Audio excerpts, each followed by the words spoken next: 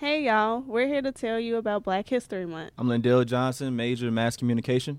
I'm Brianna Hedrick, majoring in advertising. I'm Mia Eastland, and my major is mass communications. And I'm Jasmine Wooten, and my major is also mass communications. Black Student Association has a couple events coming up in February, like Black Talk Series, February 7th, 1 to 2:30.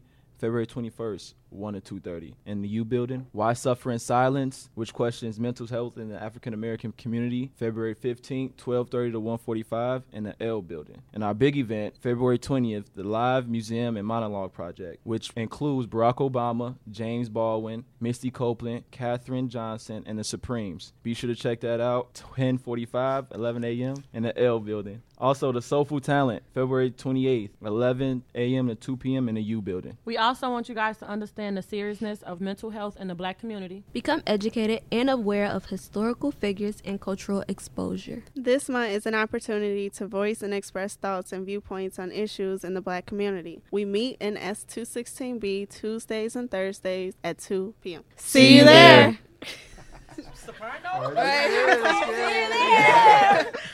All right, is that good? Good job, guys. Yeah. Yeah. Cool. Thank you. Thank you.